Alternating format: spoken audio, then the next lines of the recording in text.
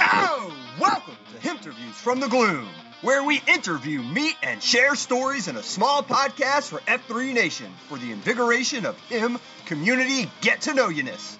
This is Himterviews from the Gloom.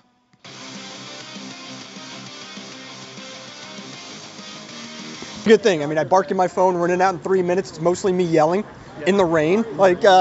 This is what a professional podcast setup looks like. F3 Nation, you guys, it's Atari coming at you. 8:34 in the AM on a Saturday.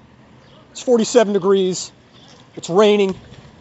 Guys, this is Seattle. So come on out to Seattle, F3 Seattle, where it rains. We're in that season now.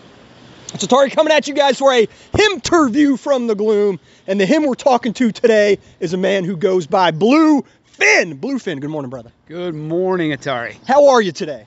Feeling good. So, you guys, admission time. Old Atari here basically took the week off. Slacked off, took the week off, and then realized I need some accountability. I got to come back at this thing. I got to get back into the gloom. So I queued 3 days in a row, and I just queued the exact same workout 3 days in a row.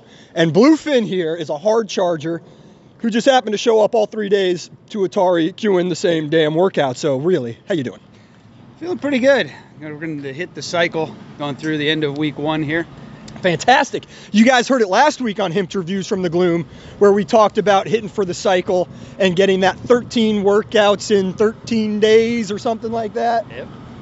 It's a lot of working out, not a lot of resting. Good for you, man. So you're a week in, got a few days left. Feeling strong?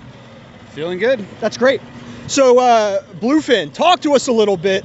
Where did you come from? What's the deal? How'd you get Bluefin? Give us all the classics.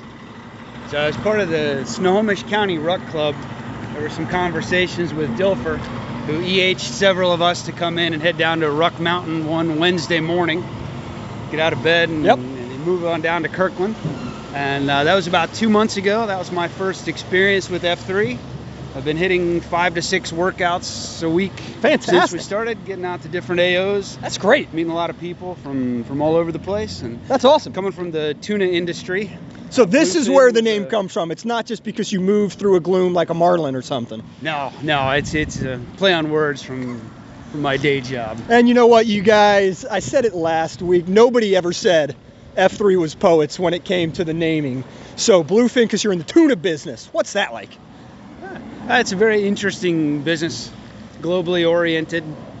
Not much happening here in the Seattle area. All the factories are down closer to the equator. Same with the fishing vessels. Yep.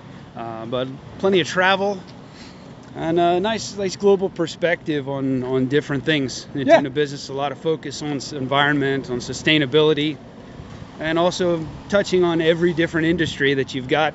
Everything from engineering to the business end and accounting. That's cool. That's cool. Now, speaking of international and global business, you're on the road pretty soon, and not just like a small trip. You're making some distance. You're heading out, leaving us from Seattle. Where are you off to?